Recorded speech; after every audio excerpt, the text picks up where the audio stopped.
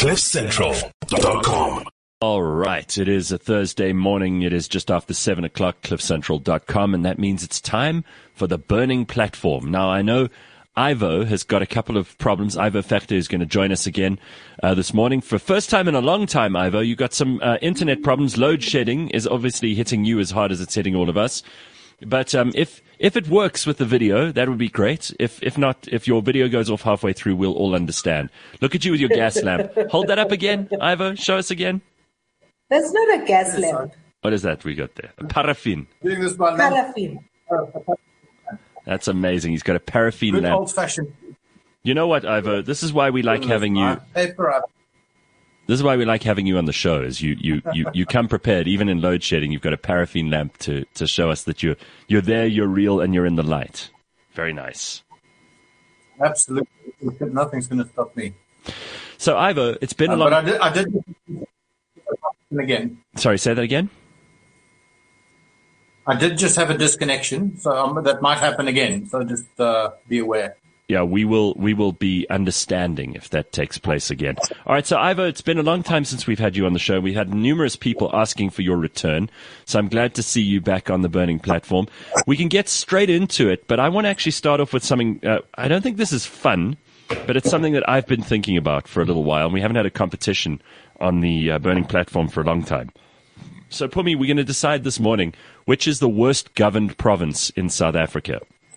So we're not going to go there straight away, but what we'll do is we'll ponder this, and we'll also take lots of comments from everybody in the comments section because they're very busy this morning. But by 8 o'clock, we will have solved for which is the most poorly governed, backward, stupid and useless province in South Africa. And that's all because of the government that runs it. Let's not blame it on the people of those provinces because sometimes it's not their fault at all. So we'll get to that later on in the show. I'm just saying now so that people can get their ideas together, they can get their votes in. By the end of the show this morning, we will have unilaterally declared the worst governed province in South Africa. And Ivo is here to help us do that today. All right, so Ivo, because we haven't had you on for ages, why don't we start off with you? And there's so much to talk about this week. There really is. We can go international a little bit later on, but let's start locally. Obviously, there's disaster in KwaZulu-Natal. Jacob Zuma trying to skip his appearance in court at the beginning of the week. There's so much other stuff to talk about. Where do you want to start? I don't know. Let's start with Zuma. Okay. Are you going to the birthday party? Have you been invited? A birthday party? I haven't been invited. There is a birthday party, and he's going to stop being sick for several hours, on his 80th birthday, so that he can have a party and eat cake and drink beer and whatever, He doesn't. And then he's going to.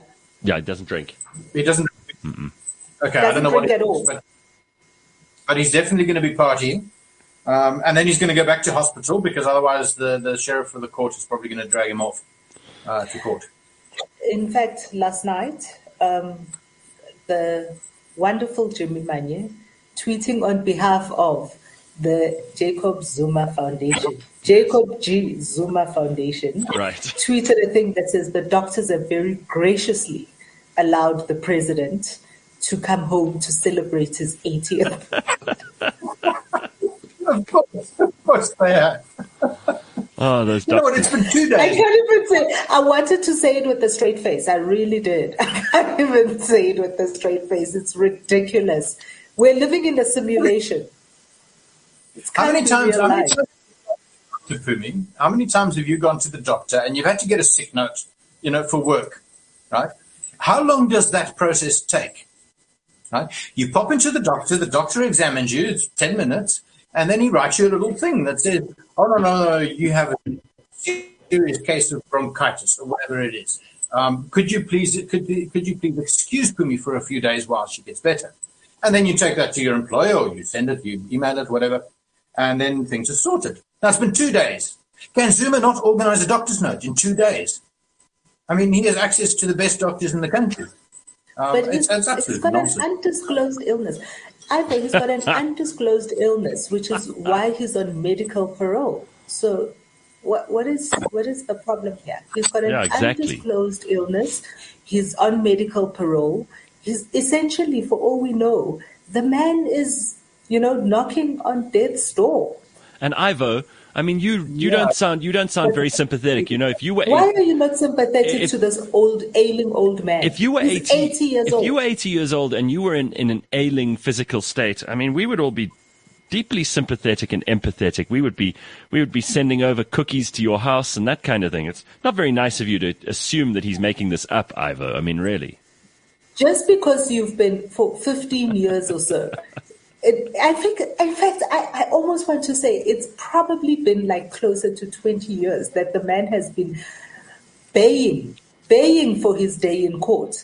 Just because he's been like asking for his day in court for so long doesn't mean that he must be treated this unfairly when he's sick.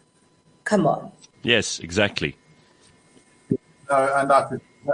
Undoubtedly. Look, he's got the same illness that Chevy Sheikh has. It's an allergy to appearing in court. And I feel sorry for the man. It's terrible having that condition. But I have it myself, actually. I really don't want to appear in court. I'd far rather appear in front of the Parliamentary Ethics Committee, actually. Well, that seems like a very good place to go and explain yourself. Yeah, let's just, Ivo, I don't know if it's your video or if it's just your connection generally. Would you do me a favor and you could switch off turn off the video. Yeah, you could switch off your video and then we could probably hear you a bit better just in case. So I want to ask you, yeah, there we go. I want to ask you both about this situation with Zweli Mkhize. He's been absolved of any responsibility in the Digital Vibes matter by the Parliamentary Ethics Committee. Now, I know that parliamentary and ethics in one sentence makes most people bristle, but let's just put aside our misgivings about that in a second, because as Pumi mentioned earlier this morning, and we got into it before we were meant to get into it, because obviously, we know a little bit more than the Parliamentary Ethics Committee know. The Special Investigations Unit has decided to name as co-respondents in the case both Zweli Mkhize's wife and the son, who we've already heard about. But Parliament only considers a close relationship, a close family relationship, to be a wife or husband. Apparently your children can benefit from whatever kind of connections they have, and they are not considered close family if they're adult and married. So only if they're a dependent child, in other words, under the age of 18, and if you give them a tender at age 16, obviously, everybody knows that's bullshit. But anything over 18, and if they're married, they're no longer close family. So what do we make of this? Yeah, no, it's all, you can't benefit the business that your pleasure friends. That's the rule. So it's and I checked the Parliamentary Ethics Code, and it does in fact say that the immediate family is only a spouse or permanent partner, and it's dependent children. Right? Yeah. So all your extended family can benefit. Your adult children can benefit. You can hand out tenders to all of your family, and that's absolutely fine by the Parliamentary Ethics Committee. And then they also say business partners. So then the question becomes: do those people at Digital Vibes are they considered business partners of Zweli Mkhize? And I'm fairly sure that he's arranged it so that he can say no, they're not. They're just sort of associates, not business partners.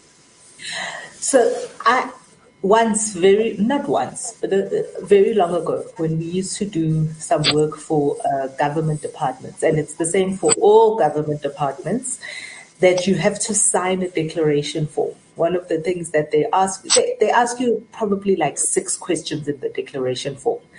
And they ask you family members, close friends, and there's a third one which was funny, right?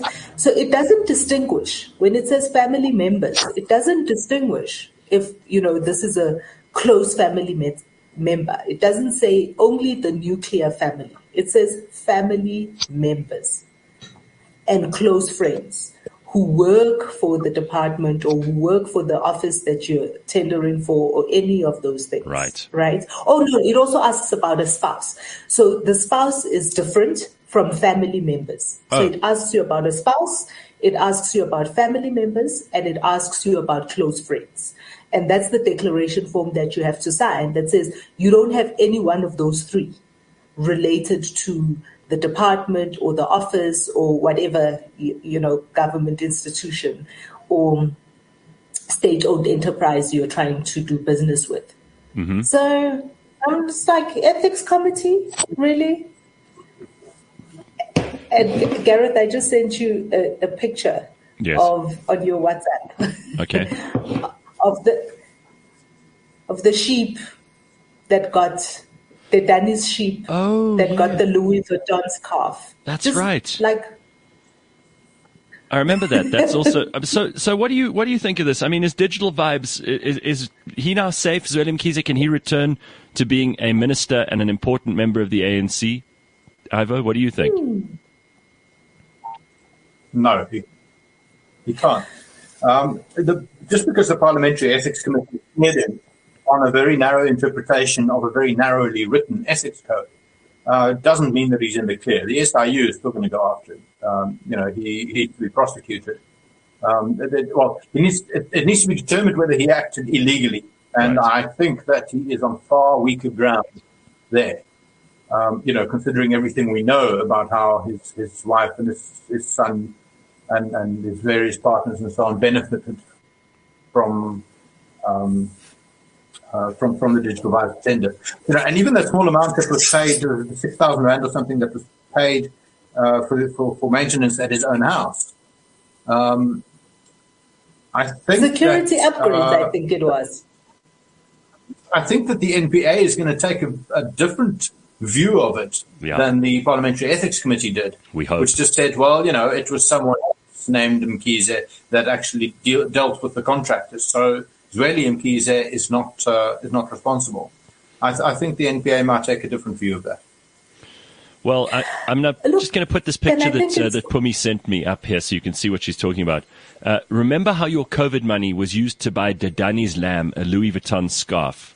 That's from Nomsam Dluli on Twitter. And there's a picture of a sheep essentially wearing a Louis Vuitton scarf. And that actually happened. That actually happened, right? So there we go. And because it's Passover, a friend of mine in a WhatsApp group reminded us of Pontius Pilate washing his hands when when he put in front of the people that on the one side was Jesus. Do you want to save Jesus, who is supposedly king of kings, or do you want to save the thief on the other side, right? Right. And the people chose the thief. And evidently here we are, 2,000 years later, the people are still choosing the thieves. Yeah, it's very difficult to figure out what to make of all of this. It's extremely messy and very embarrassing, actually. I mean, Zweli Mkhize was held up. Ivo, I don't know why, but you seem to be on mute here. And I'm going to actually give you a chance to just reconnect because it's not working terribly well. Let me just see if we can get Ivo to come back in a little more fresh with his connection. But, it's funny, like this whole thing with Zweli Mkhize is he was the guy who was going to get us through COVID, remember?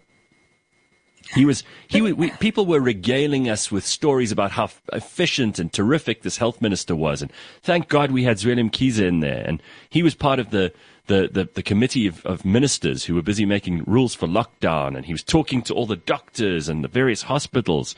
And in the end, he was just another crook on the take of all this COVID money. But y'all may not remember this, but you always think I'm just a pessimist when it comes to these things. But I remember telling you guys that I don't know why we would think that Zweli Mkhize is not corrupt.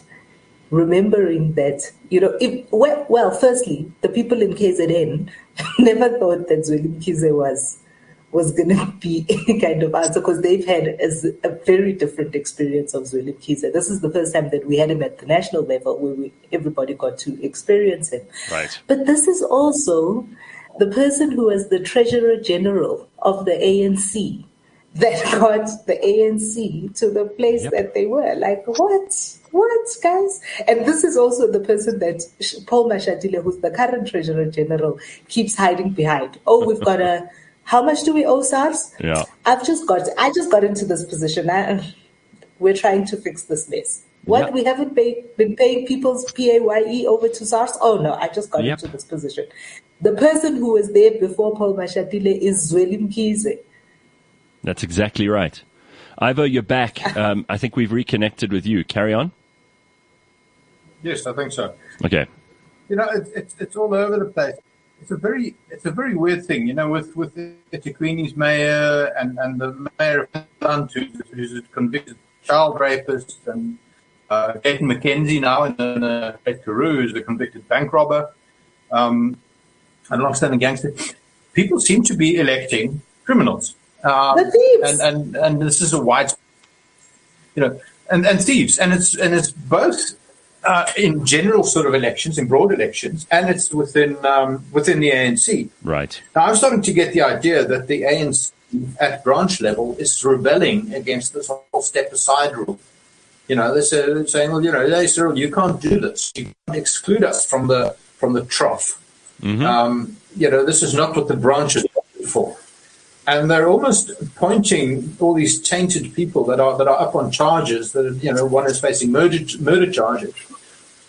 Electing Three. them just to show Three murder government charges, not one. Yeah, no, that they can't do this. They can't exclude them because this is not democratic or something. It's a very worrying development. The party has become so. That, Ivo. Yeah.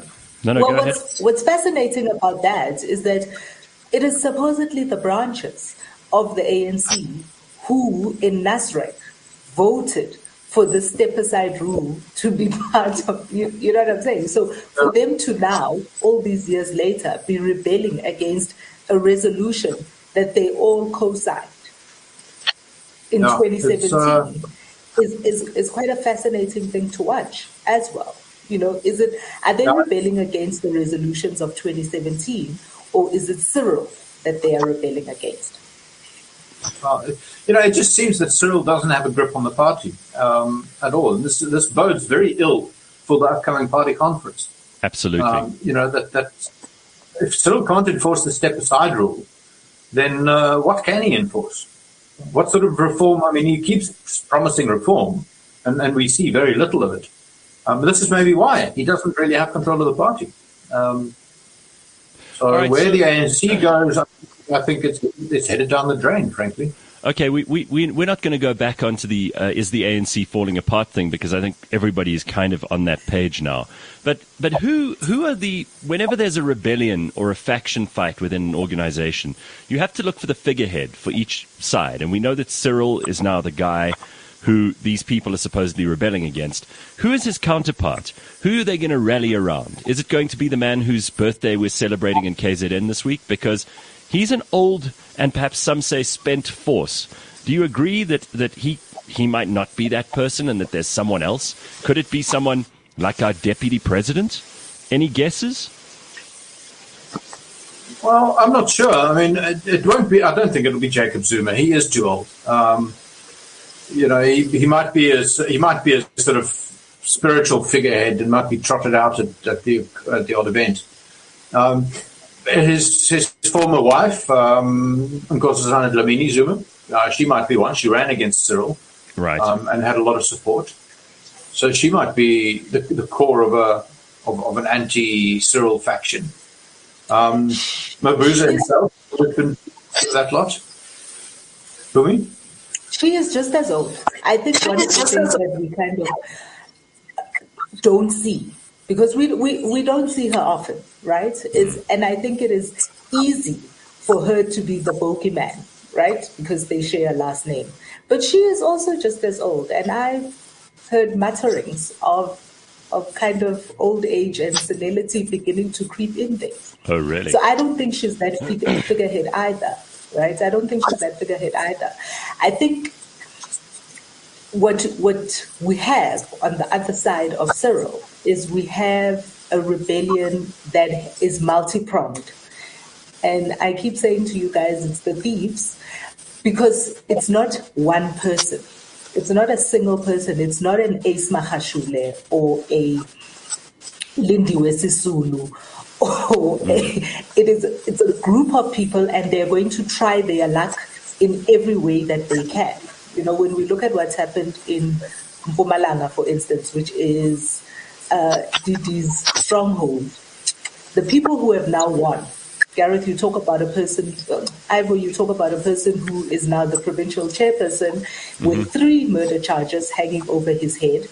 That person is on the counter side of a Didi Mabuza. So we can see that he's lost his grip in Mpumalanga, in the ANC. He's not, the people who have now ascended are not him. If you look at the next provincial, district so far, they haven't had their provincial elections just yet, is you see Zandile Kumete and her entire slate making it into the most powerful district in KZN. And KZN as a bloc is one of the biggest blocs in the ANC. And Zandile Kumete, as we all know, is also on the other side of Cyril. But we don't know who she's aligned to in the bigger national scheme, what her slate looks like in the bigger national scheme. Correct. I don't think that it's going to be an Ace Mahashule bad slate. But what we do know is between Zandile Kumete, Ace Mahashule, and, I've forgotten his name, the new provincial head in Mpumalanga, is all 3 of them are corrupt. All 3 of them they've got charges against them, they're trying to throw things out of court. All 3 of them, whether they are together in the boat or separate, what we know for sure is all 3 of them are bad news. Yeah. I don't think we're going to get better coming out of the Eastern Cape. I think you're, Ivo? I think you're right. I think you're right. And I think the reason why Paul is re-elected at the end. Ivo, I'm going to ask you to just try and reconnect again. It seems that it starts off well and then it gets really bad. So I'm going to ask you to just come back in. It's a terrible connection. He's obviously going through load shedding, which I am too at the moment. You might hear a hum in the background as my UPS continues to keep us on the air from my house. But we are connecting to Ivo Vegter, and the reason he's not on the camera is because we're trying to figure out how to get his sound a little bit better. He's working basically off his cell phone, which so many of us have been doing in the last while since we've started a new bout of load shedding, and we'll try to connect with him now and get his thoughts on exactly this. I think it's a good point you make about Nkosazana Dlamini Zuma, Pumi. She is old, and she was the person who they trotted out to do the lockdown stuff, and she received huge amounts of hatred and misery from people who were blaming her personally for all of that, where she was actually just the mouthpiece in this respect. But she is an old lady now, and I don't think she wants any more of this. I think she's done. She's also she's 73 years old. She's 73 years old. Yeah. And one of the things that we must ask ourselves as South Africans and as the voting public in this time is, I think that the opposition parties are squandering a great crisis within the kind of ruling party, because this is the opportunity where they have to get in the gap, right? Because clearly people are all over the place. People are angry. People are disappointed. People are looking for alternatives. And we hear nary a peep from the opposition parties. This is the moment where you have to take the initiative. You have to take the opening. Right. You have to take the opening when you are the opposition, because you have an opportunity here to give a solution to people. You have an opportunity to lead the people. You have an opportunity to become the solution and the problem solver. You don't have to be in office in order to do that. But by doing that, you demonstrate to people that if you were given the opportunity to be in office, you could do so much better. I'm going to bring Ivo. I'm going to bring Ivo back in. Ivo, we may have moved on from your point, but I'd like you to just restate what you were going to say earlier, and then also perhaps bring in your thoughts on the opposition parties that Pumi's just mentioned, because they aren't taking the initiative, and there's a huge gap for them to exploit here, right? I think Pumi was right when she said that it's a group of people in opposition to Cyril, and they don't really care that Cyril's president because Cyril is quite toothless. As long as he can't stop polluting, it doesn't matter to them who the actual president is. And in fact, having a compliant president that simply doesn't have the power suits them perfectly well. And I entirely agree with the opposition point. I've been saying that for years. When Zuma was in charge and all these corruption allegations were coming and then the Gupta thing was at its height, I was thinking, where is the opposition? Why aren't they out there with long knives saying, right, this is our turn now. We need to bring down the government, and start some sort of color revolution or something. Yeah. Sweep the ANC out of power. There have some moves. I mean, the coalition work that the DA and smaller parties have been doing has been very good, and I think that might stand them in very good stead in 2024. If they can knock together a coalition that could take over the reins of the ANC, that would be a very, very good. That would be progress. Let's put it that way. So I don't think coalitions work. What they need to be doing is they need to get ready. The EFF, shame. I feel so sorry for them. But one of the things that they're always saying is that they are government in waiting. I mean, I don't think that the opposition parties should be looking to a coalition as a solution. They should each be strengthening themselves to be the next. And for as long as, one of the things that I kind of feel is they are all content to be the opposition. They are content to be in a coalition, in opposition to, and we're going to stop the ANC. But this is not the time to do that. If I think about it in terms of communication and marketing, this is when, if you are the underdog, if you're a challenger brand, this is the moment where you go for broke and kind of and let the people see what your product delivers and what your product offers them. But they're not doing that. Right. I'm not entirely convinced of that, I'm afraid. I don't see any of these parties getting anywhere near the numbers that they're going to need to oust the ANC, and to take over government. I just don't see it. The DA is never going to get to 30%, let alone 50%.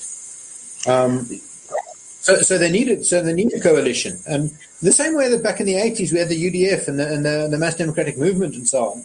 Groups of parties that formed a sort of solid line of opposition. Ivor, I think that you're not considering the fact that, and I think a lot of people think that people are unable to not vote for the ANC. Yeah. But I think when we look at the numbers of people who show up to vote, it shows you very clearly that people will rather stay home and not vote at all because they don't see the opposition as the person to give their vote. And I don't think that the way that we're looking at it is we're not looking at it mathematically. Because what we should be looking at is we should be looking at the fact that we have, I think, 22 million people on our voters' roll, and only 13 million people showed up to vote in the local elections. You know what I'm saying? So the opposition parties should not be considering how do we get to 30% of the pool that's there. They should be thinking, how do we get people to vote for us instead of staying home? Yeah. But for that purpose, I think they need to come up with something new, some new formula, because the DA knows this, and the DA has been going after these people that don't vote for a long time, but they're just not. And frankly, they've been bumbling along for a long time, not appealing to a large part of the country they frankly should be appealing to. Guys, I'm not at all. I'm not bored with this, but I think that there are other issues that I'd like to hear your thoughts on, Ivo, and yours, Pumi. And one of them is we keep talking about xenophobic violence in South Africa. We've just had Gayton McKenzie also absolved of any wrongdoing. We have, he's very much one of the loudest, most vocal opponents of illegal immigration. It's got him a lot of support in Gauteng. Gayton McKenzie, obviously a guy who says he's a reformed criminal. He won't take any money from anybody. We actually tried to get him on the show this morning. He's not available to talk to us. Maybe I don't know, maybe he's afraid. He wasn't afraid to come on my TV show. We will try again to get him. But I want to hear your thoughts on Gayton McKenzie and on this xenophobic lynching of Elvis Nyati in Diepsloot the other day. Ivo, you can start, and then Pumi, you can bring up the rear on this one. Yeah, I think it's it's obviously shocking what happened to Elvis Nyati. I mean, it's not only the lynching as such; it's the way in which he was lynched. I mean, burning people alive. This seems to be the sort of go-to method of vigilante justice in the townships these days. It happens often. And this guy was innocent. He was he wasn't able to produce a passport, but he hadn't done anything. He wasn't a thief. He wasn't a criminal or anything. So it was really horrible. And then people like Cameron Mashaba and Gayton McKenzie say, "Oh no, but they don't support this kind of violence." This is no. We're the good people. We're the good guys. They just opposed illegal immigration. That argument is absolute bullshit. They know, and they were told, right, by me and by many other people in the media. They were told what their rhetoric was going to lead to. If you whip up anti-immigrant sentiment, right, you are going to get bloodshed. Right. Right. They knew this. So to turn around for them now to say, "Oh, but we had nothing to do with this, and this is not us," and we're working to eliminate criminality from Operation Dudula, and Herman Mashaba saying that he's entirely innocent, and that's absolute rubbish. They knew what they were getting into. They knew what whipping up a mob would do. Right. Don't whip up a mob and then deny responsibility for what they do. Well, Pumi, what do you think? Because you've been banging on this drum for a while now, too. I do think that, unfortunately, the people on the ground only see the result of something that is a bigger problem. The problem really is that the corruption starts at the top. And it's not yesterday we saw the bust at OR Tambo. I don't know if you saw any of that news. No. So yesterday afternoon, Aaron Valedi and some police actually took into custody one person who works at the port, who works in the kind of letting people in. And I think that they are looking at arresting another 3 or 4 people who were bringing in through OR Tambo, because if you're coming from Zimbabwe, you can cross the border, you can jump the border, or you can cross the Limpopo River to get sure. But if you're coming from Bangladesh or from Pakistan or all of those places, you're not crossing a border, you're coming in through an airport somewhere. Right. And this is an official who, that's what he does. He has been working with people in Bangladesh to bring illegal immigrants and then sign them in, get them signed in. And that, to me, says the problem, guys, goes right to the top. So all those many years ago when Melusi Gigaba allowed the Guptas to get new passports and all naturalized citizens without following any of the processes. And unfortunately, he is one of the people that were at the beginning of breaking the system. When Melusi Gigaba, because of a fight with his ex-wife and the daughter and the sister-in-law, suddenly changes all the rules of how parents should be traveling with their kids and the kind of documentation that you need to travel with your kids. That is what the problem is. The problem is that there is corruption at every level. At the border post, at home affairs. Absolutely. We see 13 people standing trial at the Roodepoort Magistrates Court because of what they did, issuing fake passports, issuing real passports for fake people, essentially. So I think what we should be doing is we should be enforcing the law right through the system, and then you won't have a problem of people on the ground becoming rabid dogs and lynching people in the street. Now, you know what? I'm not sure that will help, because the people in the streets they're opposed to immigrants of all kinds. Right? They're not It's the leaders that say they're only against illegal immigration. But if you actually look around the townships and so on, people hate Zimbabweans. They hate Malawians, even the ones who are here illegally and have work permits and everything. Because they believe, wrongly, that they steal our jobs. And that, if an immigrant has a spaza shop, then that is in one African that doesn't have a spaza shop. Right. That somehow the economy is a zero-sum game. They don't see someone owning a spaza shop and employing a few people as someone who creates jobs, because that's what they do. Immigrants are a net benefit to an economy, and they've researched this in many places. Immigrants improve an economy and they create jobs. So, but to me, the bigger thing is that this is what leaders do to distract from the corruption at the top. Right? They say they blame the country's problems on immigrants. Right? You can always blame the country's problems on someone else, right? On the Jews or on the, on Malawians or Zimbabweans. Blame it on someone else to distract from the fact that your leaders in government, the people who you vote into power, are the ones that are stealing you blind. No, absolutely. And the ones that are destroying the economy. What you see is a competition for resource. Yeah. Is you're seeing a competition for resource on the ground, and that's why it translates to.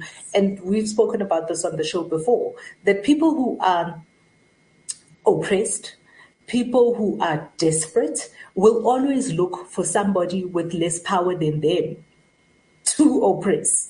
Because that's how the food chain rolls, right? Shit rolls downhill.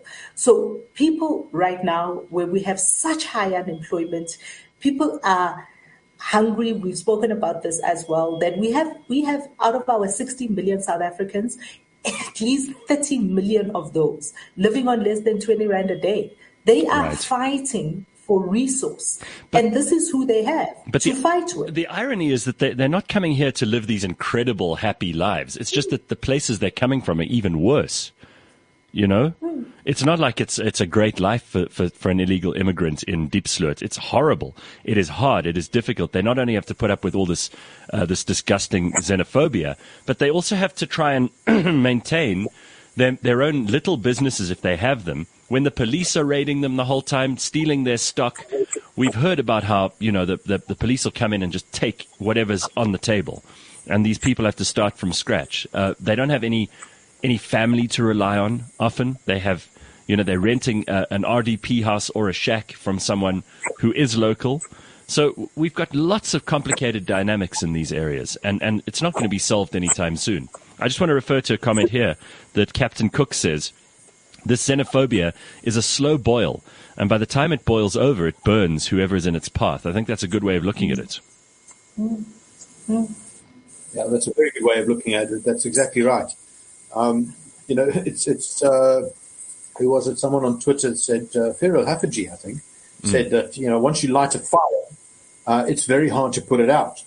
Yes. And that's exactly what people like Gayton McKenzie and Herman Mashaba and Julius Malema, for that matter, with his inspections of businesses for foreign nationals, what they've been doing. I think it's horrible, and it's very, very dangerous. You're going to see a lot of bloodshed. Remember what happened in Rwanda. It is not impossible for that sort of thing to happen again here. Absolutely. For tens of thousands of people as a result of this. Once it burns out of control, there's no stopping it. I think what is particularly of worry for me is because it seems like a populist movement, so many of these politicians are jumping on the bandwagon, right? So you hear the way Aaron Motsoaledi responds to some of the issues, is you hear him kind of not wanting to be overtly against anything that's happening on the ground, so his view is kind of sitting on the fence. I saw a video a couple of days ago of the Deputy Minister of Police. Do you think they're hedging their bets, Pums? I think they're hedging their bets. I saw a video of the Deputy Minister of Police basically just spewing xenophobic hate. And I was just like, you are the Deputy Minister of Police. If you did your job, if you were policing at the borders, if you were clamping down on what you believe to be illegals, if you were doing your job, people wouldn't have to feel Right. like they need to do your job for you. There was another minister, but for me, it is when it comes from the top, because it's populist, right? They just want to get re-elected. And if they think this is where the people are flowing towards, they must hedge their bets and kind of not alienate the people. So again, not because I'm at all bored with this subject or because we've extinguished all the discussion around it, but I think we've got to move on. There's some other things too. Ivo, you wanted to talk about the protests behind the Amazon HQ that they're developing in Cape Town. Now, why on earth would South Africans be protesting Amazon building a huge big warehouse and headquarters in Cape Town? Why would people have a problem with that? Surely we should be welcoming any and all opportunities for us to create work, employment, new possibilities and potential, a place of distribution, a place where Amazon can start to get their shit together, because we know we can't rely on our post office when it comes to international stuff. I mean, I would love to be ordering more from Amazon, but I'm just worried I never get it if I have to order it through the post office. Yeah, no, that's exactly my thing. I don't order from overseas anymore either. Yeah. Unless I can get it in by courier. Yeah. But ordering from China, for example, I did that a few years ago for my wedding, actually. Yes. Ordered a whole bunch of things, and half of it got lost. Post office couldn't find it. Correct.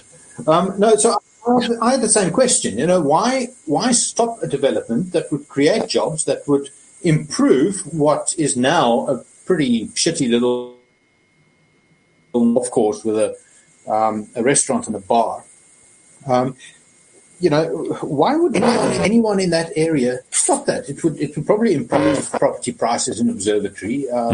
Employ local people. It would improve the whole area. Behind this now, it can't be the actual indigenous people. Because they've never laid claim to this 9-hole golf course. They've never had an issue with that. The claim that they used to graze their cattle there is absolute nonsense. That never happened. So where does this come from? And I always used to look at the environmental organizations, because they're opposed to sort of any and all development, and you often can find environmental organizations behind them. But then I looked a bit into who was behind the court case against this development, and it turns out that it's a group called the Observatory Civic Association. And the Horing Haikona Kuna Council, or Kwena Council, and those are led by Professor Leslie London and a fellow named Tariq Jenkins. Now, Professor Leslie London is on the editorial board of Amandla magazine, where he shares that board. People like Willie Madisha, Noam Chomsky, Jeremy Cronin, Sashwa Saka.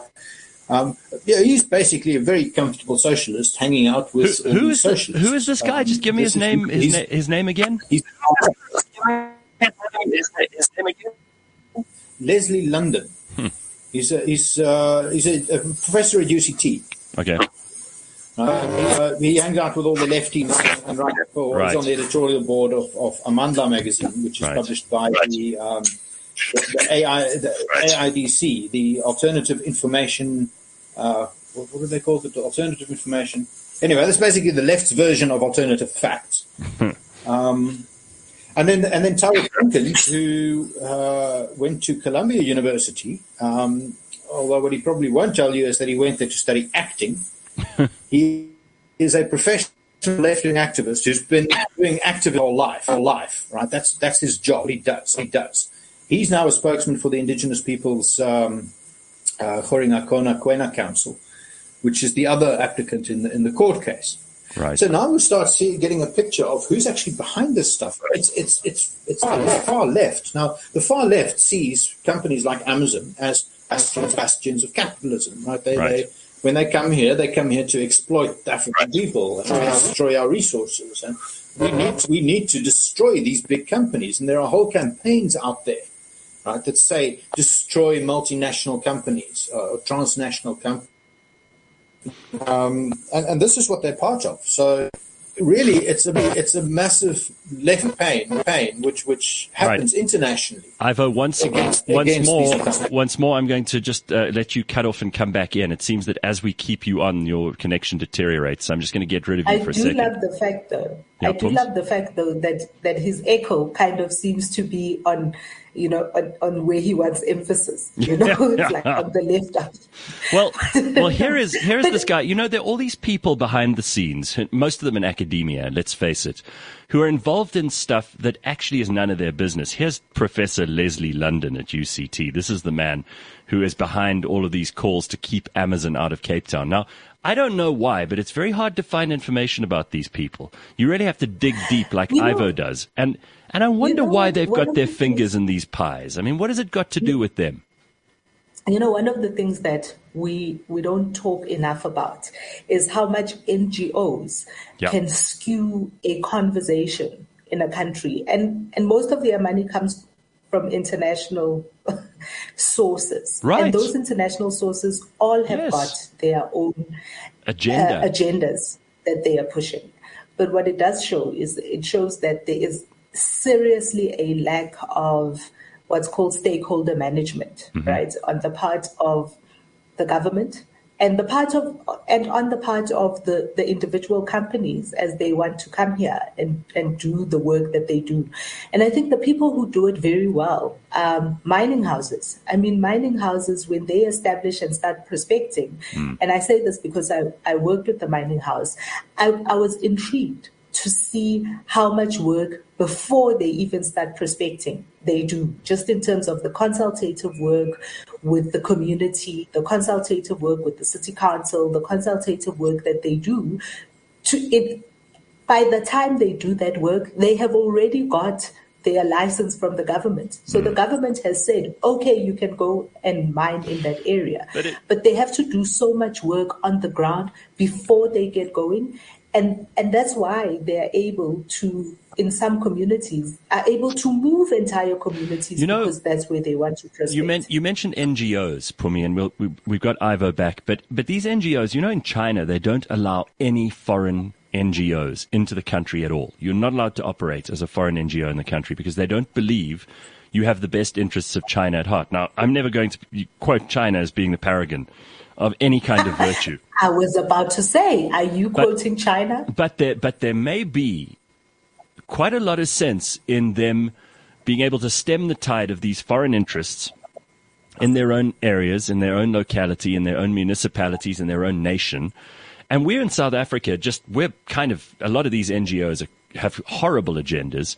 They run from outside of the country. They pour millions and millions of rands in here because it's cheap if you've got dollars or pounds. And we're not sure whether these people are actually doing things which are helpful or beneficial to South Africa. If they're stopping something like the building of an Amazon HQ, then I'm quite concerned. We pick it up, Ivo, where we left it with you. Your connection broke down again. But, people like these academics that you were talking about, these are very bad influences on society. They're not good. Yeah, no, and this is the AIDC that Leslie London is associated with, the Alternative Information Development Center, which is funded by a bunch of international left-wing groups, including Oxfam, the Open Society Foundation, which is George Soros's organization. So you're right. I mean, China is quite right. These NGOs don't have South Africa's best interests at heart. No. They usually don't. No.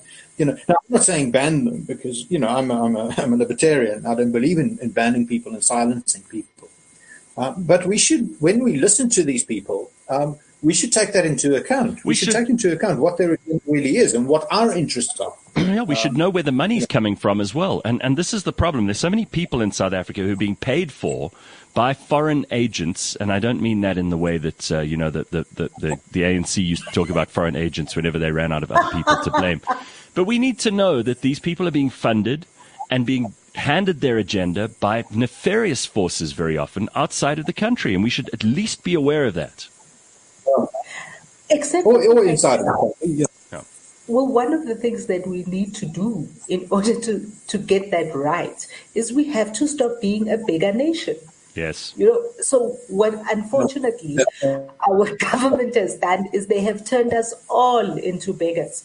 So you're constantly needing external help to do even the smallest things that the government should be doing. And if we were not a beggar nation, we would not find ourselves in the position where we have to do what it is that our funders want us to do. Yeah.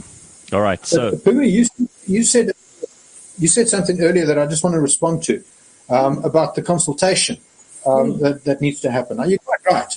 Consultation needs to happen. But the thing is, these organizations do extensive consultation.